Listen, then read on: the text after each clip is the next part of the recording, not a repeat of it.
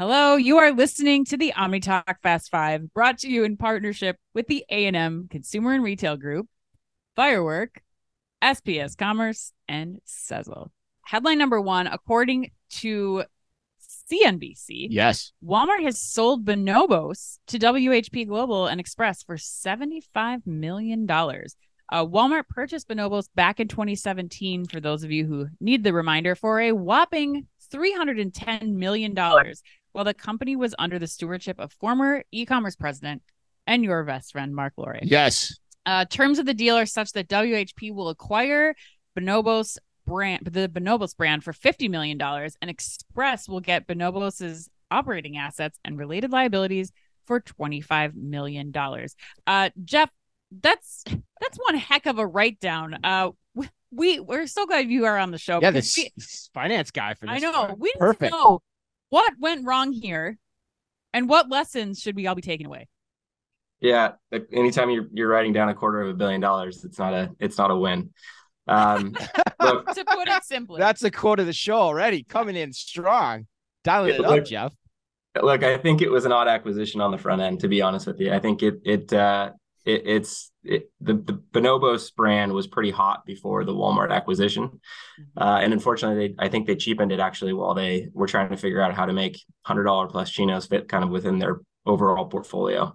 On the flip side of that, I actually do think that this is a win for Express, as you noted before. Getting this brand, these assets for $75 million almost feels like a steal, given it's a $200 million plus business. So there's incredible synergies that I think the brand has coming into the Express portfolio, and more importantly, their ability to grow their showroom presence and kind of store within a store opportunities will be another great complement, especially as you think about the Express menswear complement that they're trying to aggressively go after.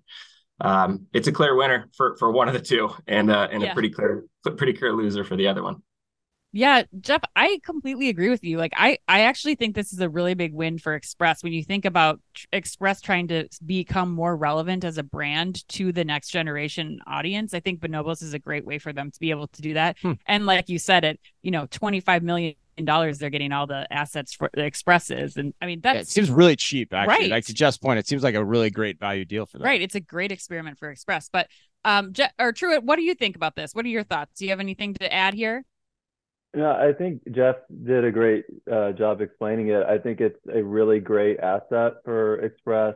And I do think there's a theme perhaps in the show today with acquisitions going wrong. Yep.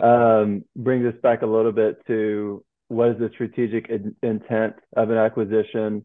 Do we have the core competency to derive the value out of it or not? And I think we'll have another example here in a minute that the answer was no as well. Yeah, I agree. No, Chris, before I get to you for your rant, I mean, I think we're going to... You think I'm going to rant, huh? You already know I'm going to rant. You're going to rant, so I'm going to... You're warning everyone. We're going to close it up with you. I mean, my question is, like, was this ever... In what world was this acquisition going to work? I mean, they still remained completely separate brands, which I think was the issue here. Like, if you go to the Bonobos site still today, there's no mention of like leveraging any of the Walmart assets, like return to a Walmart in case you ordered this and you live in Arkansas, not New York City, and you don't have a Bonobos down the street. Like, there's no value coming from their partnership that I could find in the last few years. But Chris, I'm gonna hand it over to you. Oh yeah, wow, you're really setting me up here. Take your victory lap. What? Yeah, I'm gonna dial it up to 11 here, right from the get go. No doubt. Yeah, I mean, we've talked about this before, but this strategy was honestly it was an effing joke from the very beginning, and to me, and I'm gonna be very pointed when I say this, it actually shows to me how little Mark Lorre knows about e-commerce, and I know that's hard for people to hear and want to believe, but it's true.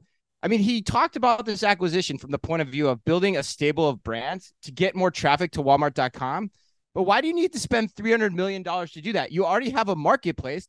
Just plug them into your marketplace at no cost to you. That's how e-commerce works. Well, especially coming from diapers.com. Like, why aren't we looking at the practical additions to the marketplace versus like something that is completely separated from what the Walmart customer is accustomed to? 100%. And it's the same fact. It's the same thing with Moose Jaw, which they divested a few weeks ago as well. You're going into the high-end retailer space, you know nothing about that space. It adds no value to you. You could have easily plugged them into the marketplace in the same way. So this thing was 100% doomed from the start, to answer your previous question.